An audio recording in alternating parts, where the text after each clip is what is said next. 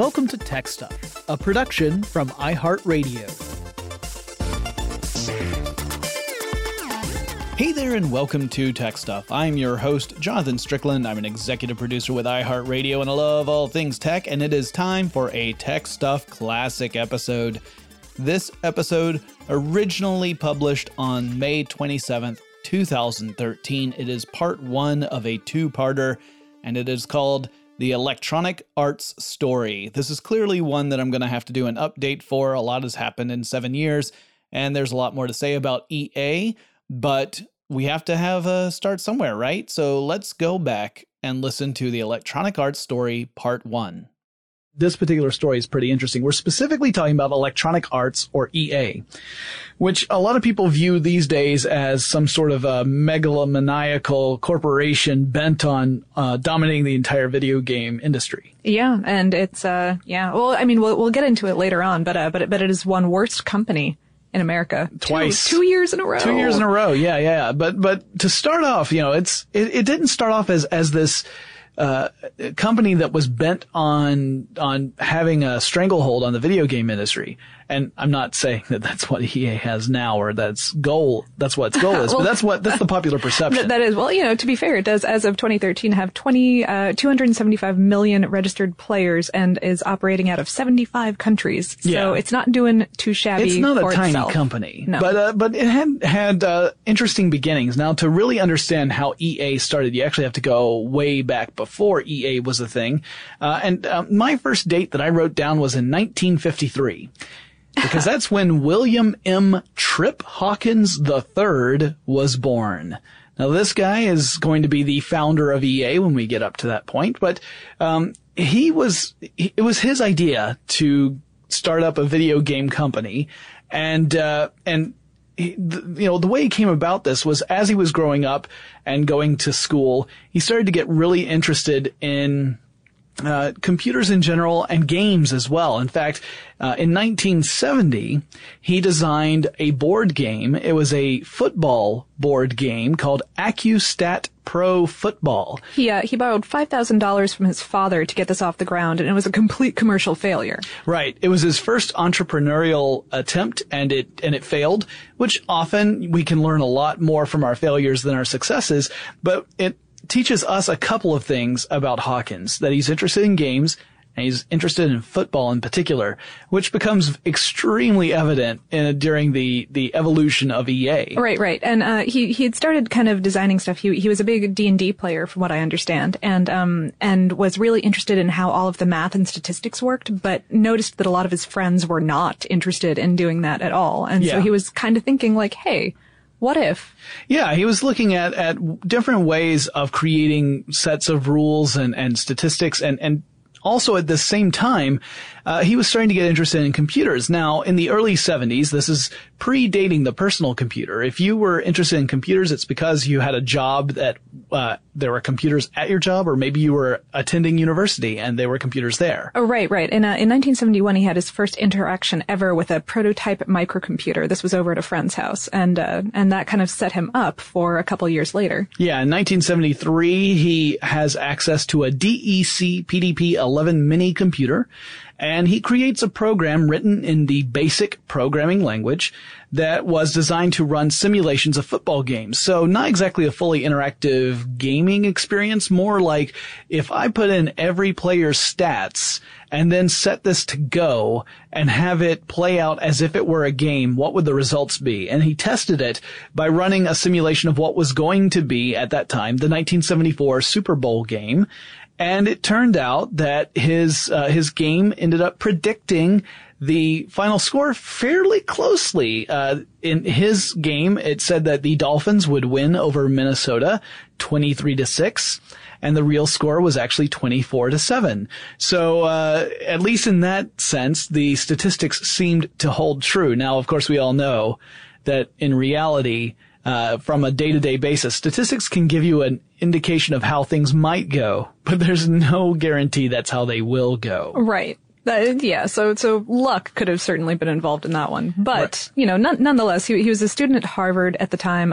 He graduated with a self-designed major in strategy and applied game theory. That's an interesting major right there. Yeah, especially for 1973. Yeah, right. He says that he spent a couple of years convincing Harvard to let him get that degree because that was what he wanted, and would go on to get an MBA from Stanford. Yep, and when he graduated in 1978 with that MBA, he went to work for a little company called Apple, and at that time, it really was a little company. They had just about 50 employees at the time. Yeah, 50 employees. He had joined early on. This is, of course, right at the very onset of the personal computer era. The Apple II was the first computer from Apple to really hit it off in the market. The first Apple was mostly adopted by people who were hobbyists or really had a fascination with computers, but it was not a commercial success. What didn't run away with the market. Apple II was a totally different story. That was the one that a larger niche began to get interested in personal computers. It still was kind of in the hobbyist era, but it was a looser definition of hobbyist at that point, not just people who were obsessed with computers. Right. And I mean that in the nicest way. I come from a family that's part of this niche, so. Yeah. Hawkins has said that in 1977 he saw an Apple II at a computer fair and realized that this was kind of, he had been churning around this concept of games and computers and programming for a couple of years and decided that Apple was, the way to go. He's not the only one either. There were a lot of early game developers who were looking at personal computers as the platform of choice, and many of them showed an early preference for the Apple II. Richard Garriott of Origin also had that same fascination. So Hawkins works for Apple. By 1982, he was the director of strategy and marketing at Apple Computer. So he had moved up, those humble beginnings. And of course, by then, Apple was doing very, very well. And had already had its initial public offering, which netted Hawkins quite a bit of money. And so he made a big, risky decision. He decided that his fascination of games and computers needed to really be indulged. And so he left Apple Computer. Well, he supposedly had decided almost a decade prior that that 1982 would be the year for him to start a business, to start a computer business, and that would be the year that the home computing market had caught up to his desire to play in it. Now, both of us honestly don't know whether or not that's truly what he thought. That's some of the stuff he says well after the time, right? Yeah. And it could be retconned is all I'm saying. I'm not saying he definitely did do that. I have a little bit of skepticism. Either way, on May 28th, 1982, fun fact, the day before I was born, in case anyone needed to feel really old right now. Thank you, Lauren. You're welcome. He incorporated Electronic Arts, and this was not the original name that he had thought of for the company. No. He actually originally wanted to call it Amazin' Software.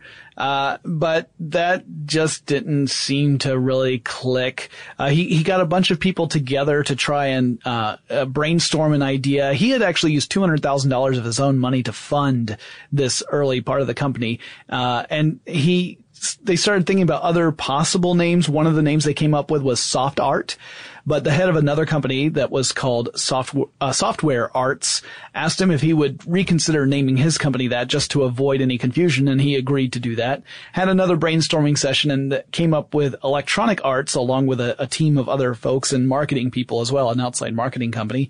And Electronic Arts was born. They would actually receive by the end of 1982 $2 million in venture capital from Sequoia Capital. And Sequoia Capital even gave them some office space to work out of before they had any sort of physical headquarters. Oh, right. Very originally, I think he worked out of his own home when he was hiring his first couple of people. And all of these people that he was hiring at the time and the naming of the company kind of came about because he really believed that computer games are an art form. Yes. And wanted the game company to operate kind of like a music label. And this is really evident in some of their early marketing campaigns and attempts. You know, they would get these game developers together and pose them like rock stars, have rock music photographers come in and do these gorgeous photographs of them and really concentrate on the software artist. Yeah, even the art they would use in the games they sold, which in those days, games didn't come in boxes yet. They were in usually plastic bags, and you had some art that would be included, but it looked pretty. It looked like a lot stark, of, yeah. It looked like a lot of these games came out of someone's garage. And here's a fun fact: a lot of them did. But EA, they took an approach where they really put a lot of graphic design work into the art that was included with the games. And there were several sources I read that likened the art on the games to album art yeah. that you would see on what we used to, buy music on, which were these giant vinyl albums. Actually, kids are doing that again now, but they are. It's come back around. There was a while where I would say vinyl album and I just get that blank stare. Those days appear to have disappeared again for at least a while, but we'll see if that keeps up. They actually moved to a headquarters in San Mateo, California, and they were there for quite a few years. Ultimately, they ended up moving again, and also, EA expanded greatly, but we'll get into all of that. So their early efforts were concentrated on a few titles, and they wanted to produce all of their games internally. They wanted to be a publisher, a developer, and a distributor. So these are all different parts of the video game industry. And you can have a company that's just one of these things, or you can have a company that does multiple roles here. But to break it down, essentially you have publishers. These are the companies that fund the development of video games. Now, they might have a development team within the publisher, or they may pay an independent developer to create a game. But they are the ones who say, here's some money. We believe in the project that you have pitched.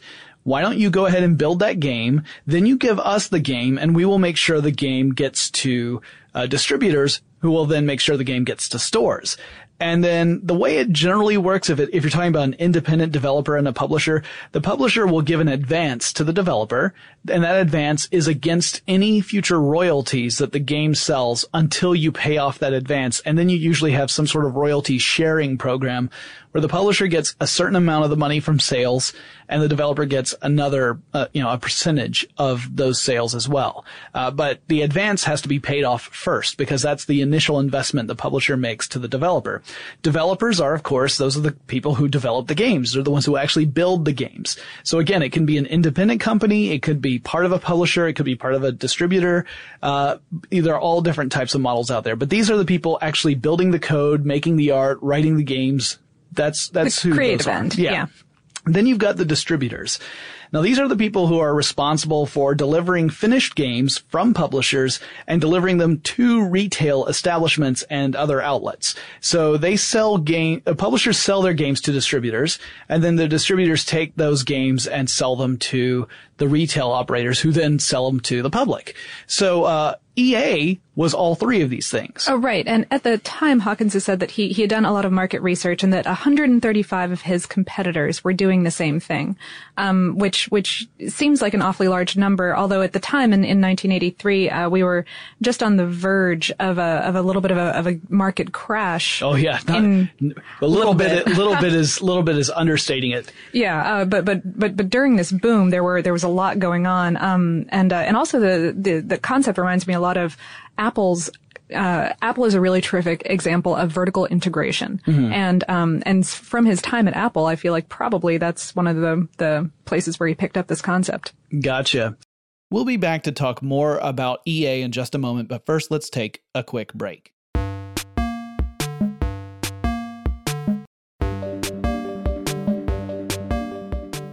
The first 6 titles from EA included games called Hard Hat Mac, which was kind of like a Mario clone.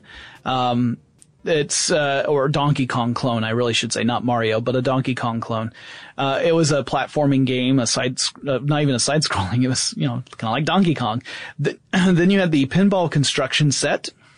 There was a game called, which, lets you build pinball systems.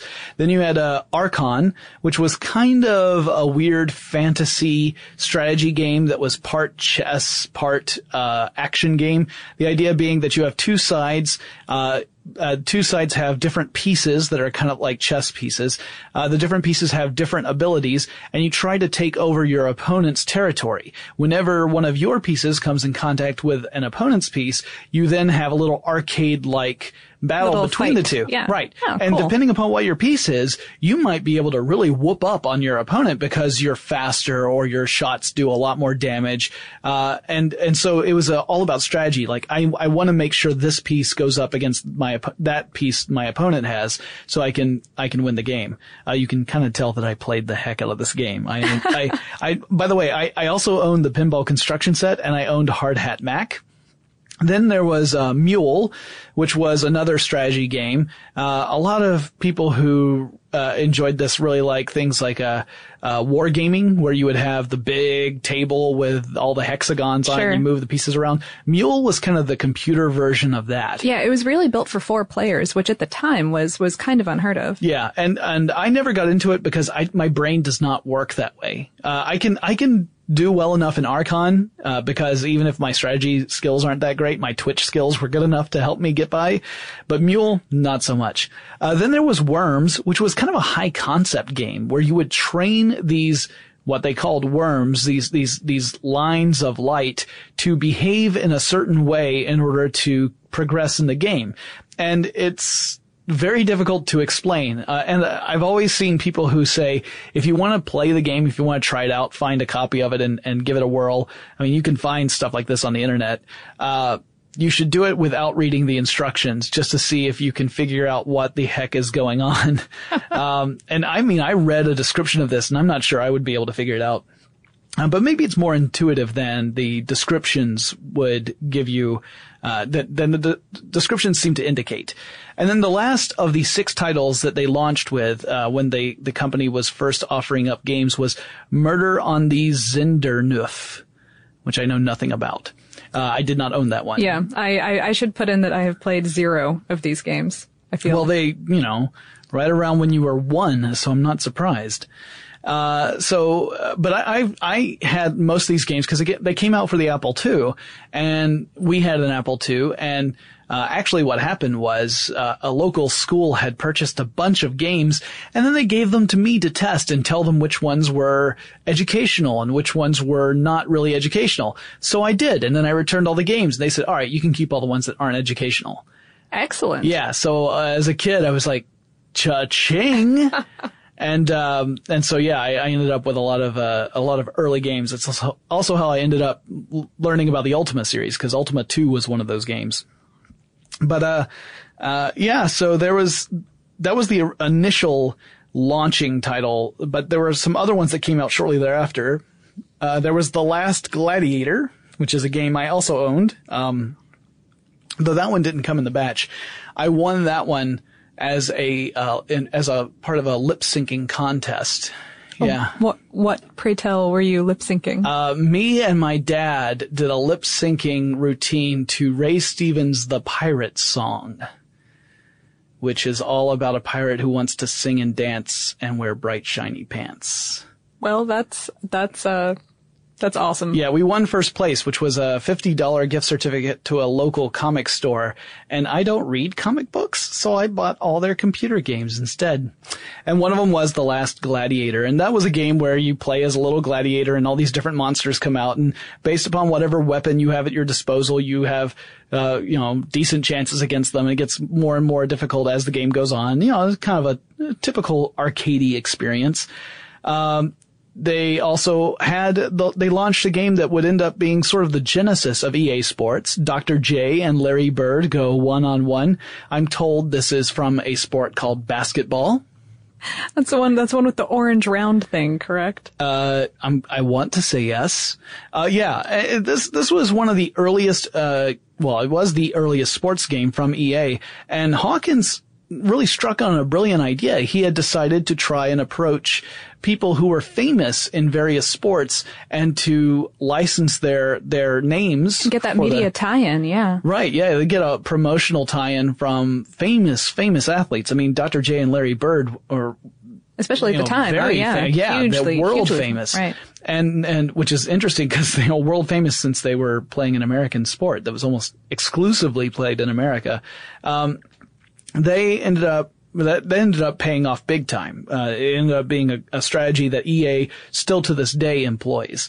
They also established a new policy, which was in order to keep more of the profits that it would get from from the sales, it was going to reduce the discount it gave software distributors for its games, meaning that they were essentially selling their games at a higher cost to stores, saying, all right, well, we're no longer going to sell this game to you at $10 a copy. We're going to sell it to you for $30 a copy.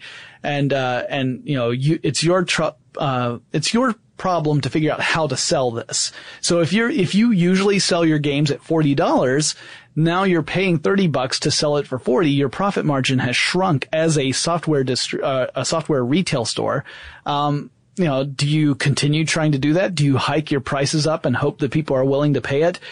EA's point was that, hey, we're starting to make a name for ourselves. People know our product and they like it. So if they like it and this is the only way they can get it, then you're going to have to play ball with us. And this is sort of the first example of EA really throwing its weight around. Yeah. This was also the year that it made its conference debut at the Consumer Electronics Show. And so, they were really, really getting out there in the public and starting to make waves. Yeah. And keep in mind, this is all in the first year that they're actually offering games. They had been a company for a while, but of course, as soon as they became a company, it didn't mean that they had games to offer everybody. Immediately, they had to develop them. They also had established these ideas that, every single person who worked on the game was going to be credited. If you were the creator of a game, your name was front and center on the game's screens. It would let you know that this was a game developed by so-and-so. And that was a response to a lot of the activity they were seeing on the console market, particularly with Atari, in that there were people who were essentially anonymous game developers who had put in hours and hours and hours of time to create video games, but there was no sign of credit for them on the actual video games. It was just, this is X title from X company. Sure. Yeah. The word that I've seen tossed around in a lot of articles about it is serfs, that these people were being treated like serfs. Right. And Hawkins was saying that, so some of these kids that he'd met out at Apple were, and I quote, legitimate divas, and that they deserved better than that. Yeah. And let's make it clear, EA was not the only company doing this. There were other companies that split off from Atari, for example, that were founded by developers who wanted to have more control and more credit for the work that they were doing. So EA is one example of that, but it's by no means the only example of that. Now, in 1984, Larry Probst joined the company as the vice president of sales, and he will become really important to EA. He was already important at that point, but becomes even more so over the years. And EA begins to distribute games from other companies, not just their own company. So now they're becoming a distributor for other publishers.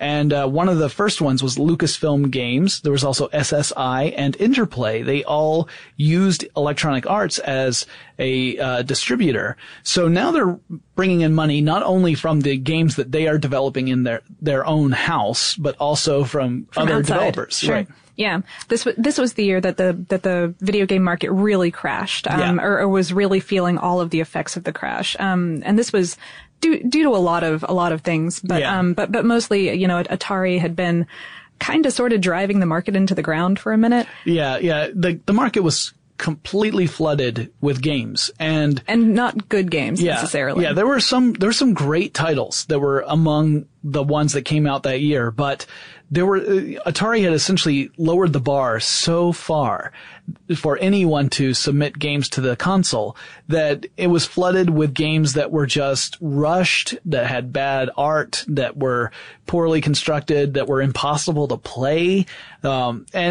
This made people stop wanting to buy games because they were just not fun. Right. And also there were so many consoles on the market. It had kind of boomed and these things cost $400 to $800 in today's concept of the dollar. Right. Yeah. And so it was not sustainable at the time with the quality of games that were coming out. There was such an early boom that it was just a rush, right? And then the rush was followed by a bubble bursting, which we see all the time, not just in technology, but in all kinds of markets. Mm-hmm. And so, as a game company, Electronic Arts had a tough year ahead of it because, it was affected too. Even though a lot of its games were being made for computers. Right. Mm-hmm. I was saying PCs, but really at this time we weren't really calling them PCs yet. But yeah, they were being made for computers. It still was affected because, a lot of consumers got jaded on the concept of games in the first place. That was, however, the year that they published a game called The Seven Cities of Gold, which I also owned. I was known for being a terrible, terrible colonialist, I guess I should say. Mm-hmm. I would go in and wreak havoc on the various Mayan and Aztec cultures and plunder them. Yeah. I've heard that it was a very educational game, edutainmental. Yeah, I want to say that I bought that one, and that one was not part of the package, because if it were part of the package, then obviously I fibbed about it being educational.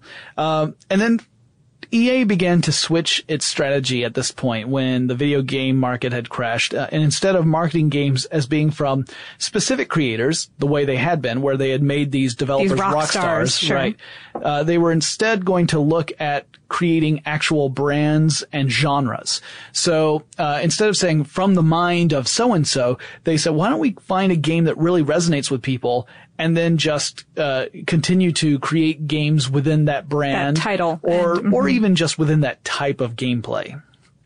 This would actually end up being something that people would criticize EA for years later, to the point where they've taken it to something of an extreme, but we'll get into that. Yes.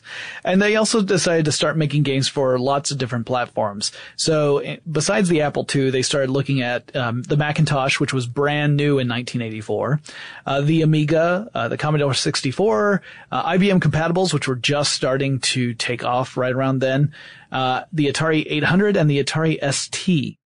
We've got a bit more to say about Electronic Arts, but first let's take another quick break.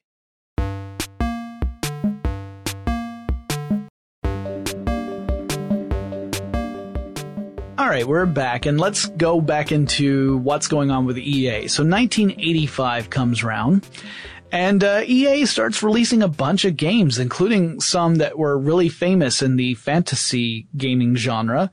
The big one being The Bard's Tale, which I also owned. I did not. I think I know. I'm sorry. Well, it was very Dungeons and Dragons-ish. Mm-hmm. You would control a party of players. You would generate characters and then put them together in a party. And this was kind of standard for a lot of other video games at the time. Wizardry was very similar in this respect, right? Where you would have certain number of fighters, a certain number of magic users, maybe a thief or even a bard who could affect the way the party performed by playing different songs. That was one of the big innovative gameplay elements of The Bard's Tale. So, play a little song and then everyone gets all amped up and they fight better. Or you play another song and everyone's starting to feel kind of chill and they start healing and faster. That's terrific. Useful bards. That's crazy. Yeah, as opposed to, and, there's this guy. This guy's singing again. We can't get him to shut up. We've broken 4 lutes and he doesn't get the hint. Well, the alternative title for The Bard's Tale was Tales of the Unknown Volume 1. And it was a fantasy RPG. And there was something really creative about the Bard's Tale series, which was that you could import players from other games. Oh, right. On certain platforms, Apple II was one of them. Yeah. You could pull in things from Ultima, which was from Origin Systems. That was not part of Electronic Arts at that time. Or from the aforementioned Wizardry, which was from Surtech, also not part of EA. So these are games made by other companies, and it allowed interoperability in the sense that you could pull, like if you had played this other game and you had these characters that you had developed some sort of emotional attachment to, and you had really invested in this game, you could then pull those characters into The Bard's Tale and use them again in a totally different game, which was kind of an awesome idea. Yeah. I will say that from my own personal experience from playing Wizardry and then pulling characters in from Wizardry into The Bard's Tale, they ended up being a tad overpowered. Like to the point where the whole first section of the game was pointless to play because you just would, blast through anything within a... It'd be essentially like if I were to encounter a moth and you were to give me a sledgehammer, that's kind of the way it felt. But it was still a really cool game mechanic. Now, in 1986 and in 1988, they would release sequels to the Bard's Tale. So you get Bard's Tale 2 and Bard's Tale 3. I remember Bard's Tale 3 in particular. That was the one I played the most.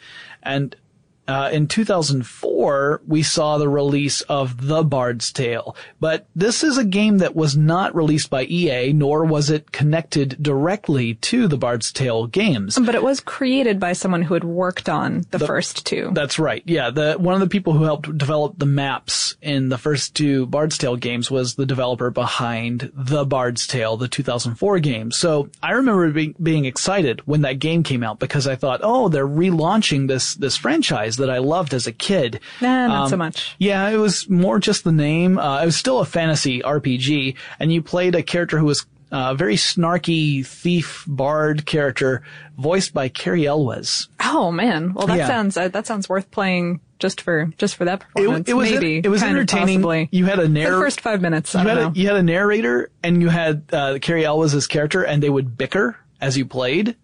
So that was kind of fun, but it, again, didn't relate back to the Bard's Tale games of my youth. So I was tricked. They are tricksy. 1985 was also when EA released their first productivity application, which was called Deluxe Paint. It was a program for the Commodore Amiga, which was known as a machine that was particularly powerful when it came to graphics and sound. When you compared it against the other computers, the Amiga blew them away as far as that. I mean, I had a friend who had an Amiga, and I remember just being completely flabbergasted that a computer could do what his Amiga could do as far as graphics and sound were concerned. Because when you compared it to my Apple II or my 286, it just, it outperformed them hands down in that. So it was a great game platform. But this was a painting platform, or a painting application, I should say. And it was, based off of an in-house art development tool that EA had been using that they called Prism. So they essentially took this in-house tool and then packaged it and changed it a bit for consumers. So said, hey, kids would be into this too. Yeah, like, we're using this to develop games, but I think people would really be interested in using this for themselves. So I'm sure they tweaked it so that it would make sense to a consumer.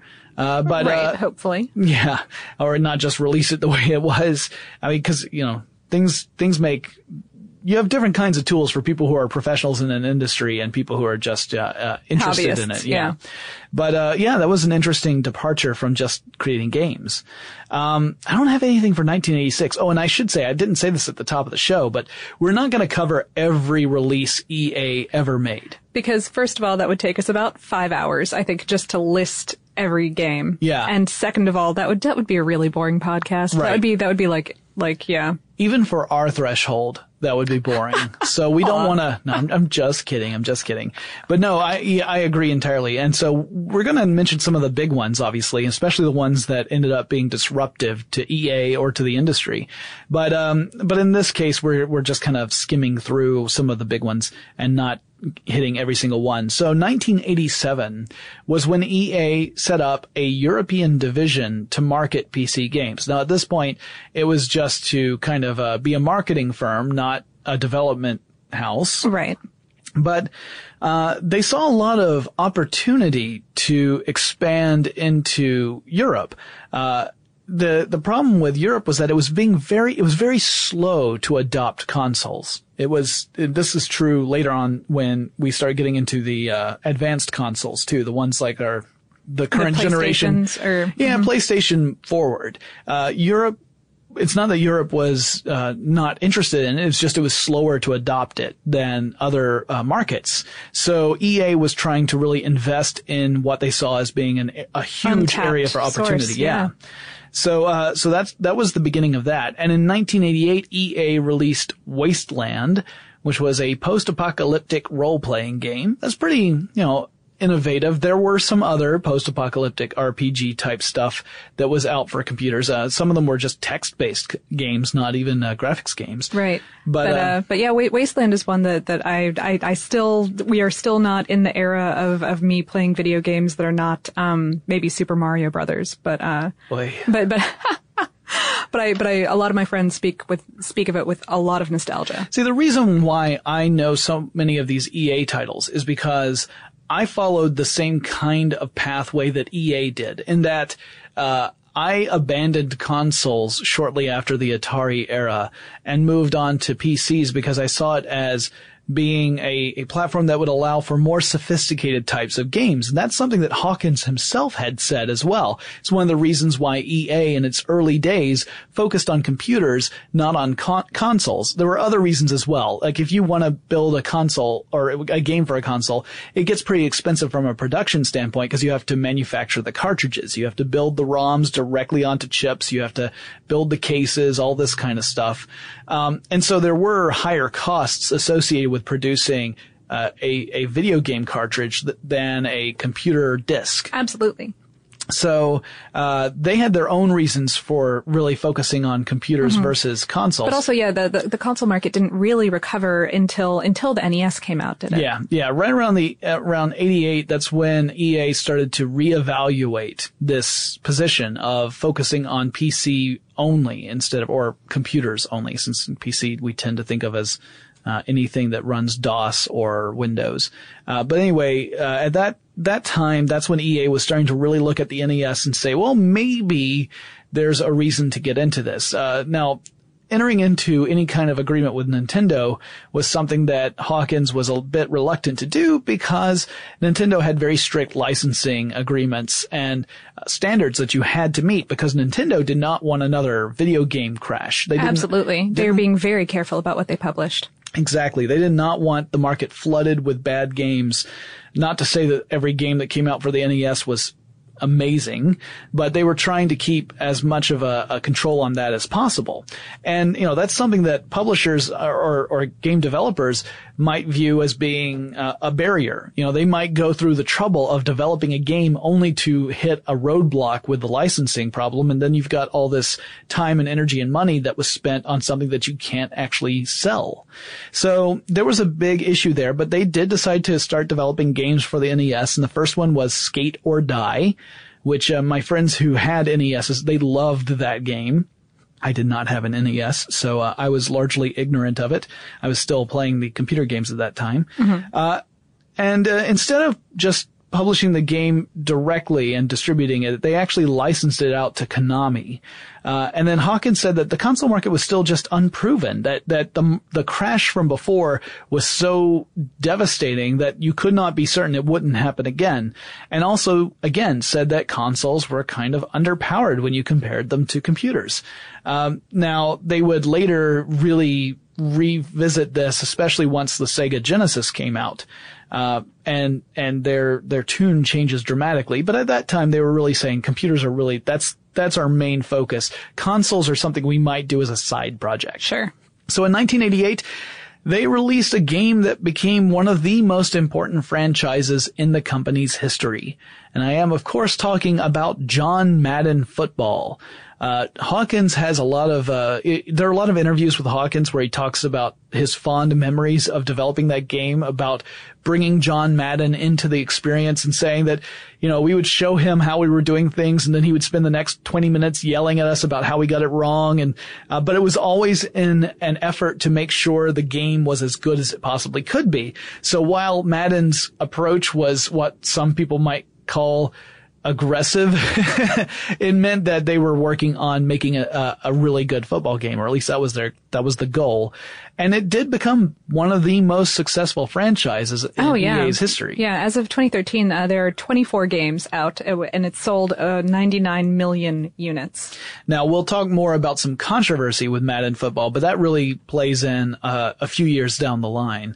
In 1989, they began to develop games for the Sega Genesis console, and this is when they started to really rethink that approach and say, all right, maybe consoles are actually important enough for us to consider it being a main line of business, not just some little side business where we can make a little extra money. There might be some serious cash in this business. Hawkins has said that that this deal that he made with Sega was kind of a crowning moment, and has said that he had been kind of stealthily reverse engineering the 60-bit Sega Genesis for a couple of years, and that when Sega found out about this,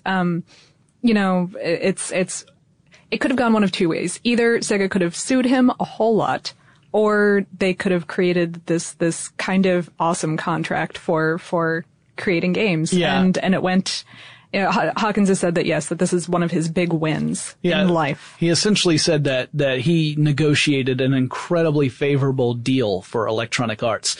This was something he could not do with Nintendo because Nintendo held so much of the power in that relationship. And, when it comes to big business guys, whoever holds the power, that becomes an important part of any deal. And it was certainly something that Hawkins was very concerned about. Even if you think back to the days of him saying, I want this company to be about video games and art, you can tell there's still a cutthroat businessman lurking underneath that artist's exterior there. And so, this was a great example of that. And in the fall of 1989, that's when Electronic Arts held its initial public offering, the IPO. That's when it became a publicly traded company. And Hawkins decided, in order to really justify going public and to get investors excited and invested in the company and to really increase the value of the company, to initiate a policy where every single month he expected there to be 3 new games entering into the development process. Wow. Not completed, but sure. entered into. Yeah. So, that would mean that as time goes on, you have more and more overlapping games until some come out for publication while others are entering the development process. It set a pretty tough standard. And also they were handling games from other developers at this point too. So this didn't even include those games. Right. The company at the time was worth about $60 million. Yeah. And of course the value of the company now is in the billions, but we'll again address that when we get further up into the timeline. And in 91, that is a momentous year for both Hawkins and for EA. That's when Trip Hawkins decided to leave EA. He had felt that he had accomplished all he wanted with the company and that it was time for him to move on to something new and challenging. And that new and challenging thing ended up being 3DO, which was, the whole idea was he was going to create a video game console that would lead the market. It would be the most powerful, console. And it was predictive of the consoles that we see today. It was meant to be sort of an entertainment center, not just a video game console. But it was really expensive. And also the games that first came out for the 3DO didn't get a lot of critical acclaim, and a lot of them relied heavily on full motion video. That was when full motion video was just becoming possible in the computer and console worlds. So people were using it a lot to the point where it became a gimmick. You thought that, this game is good because it has full motion video in it. Full motion video, like any other tool, is just a tool. It's just a tool, yeah. If you're using 3D, for example, these days, is just a gimmick. It's just a gimmick. Yeah, exactly. So, and that was the ultimate problem with 3DO, which, spoiler alert, did not take off. No. It actually kind of pretty hard. Yeah. Meanwhile, back at EA, Larry Probst steps in. Mm-hmm. He becomes the CEO of EA. And Nintendo that same year in 91 launched the Super Nintendo Entertainment System, the SNES or SNES, if you insist on pronouncing it that way. And then EA began to develop games both for the Genesis and for Nintendo. And in an effort to really kind of hit as many fans as possible, they also said they prefer there to be lots of different consoles competing in the market, because that means there's not one dominant player that can use the leverage against them. Right. When there are a lot of different players out there, then EA has the advantage, which has been an important part of the company's it's a really clever business standpoint. Yeah, it's another one of those things that some people get a little. Well, I think people want games to be fun, and they don't want to think about the business end of it, because the business end is not necessarily fun. It can be pretty grim. Yeah. But anyway, that was starting to take off right in 91, and that was when EA made its first real acquisition, which was Distinctive Software. So they bought an outside development studio. The idea was to kind of they saw talent out there that they wanted to get, and instead of trying to hire the talent away, they thought, well, we're a larger company now. We're publicly traded. We're highly valued. Let's use this opportunity to purchase this other company and make it part of what we do. And Distinctive Software was the company that had created the Test Drive series for Accolade, which of course was a competing company to Electronic Arts.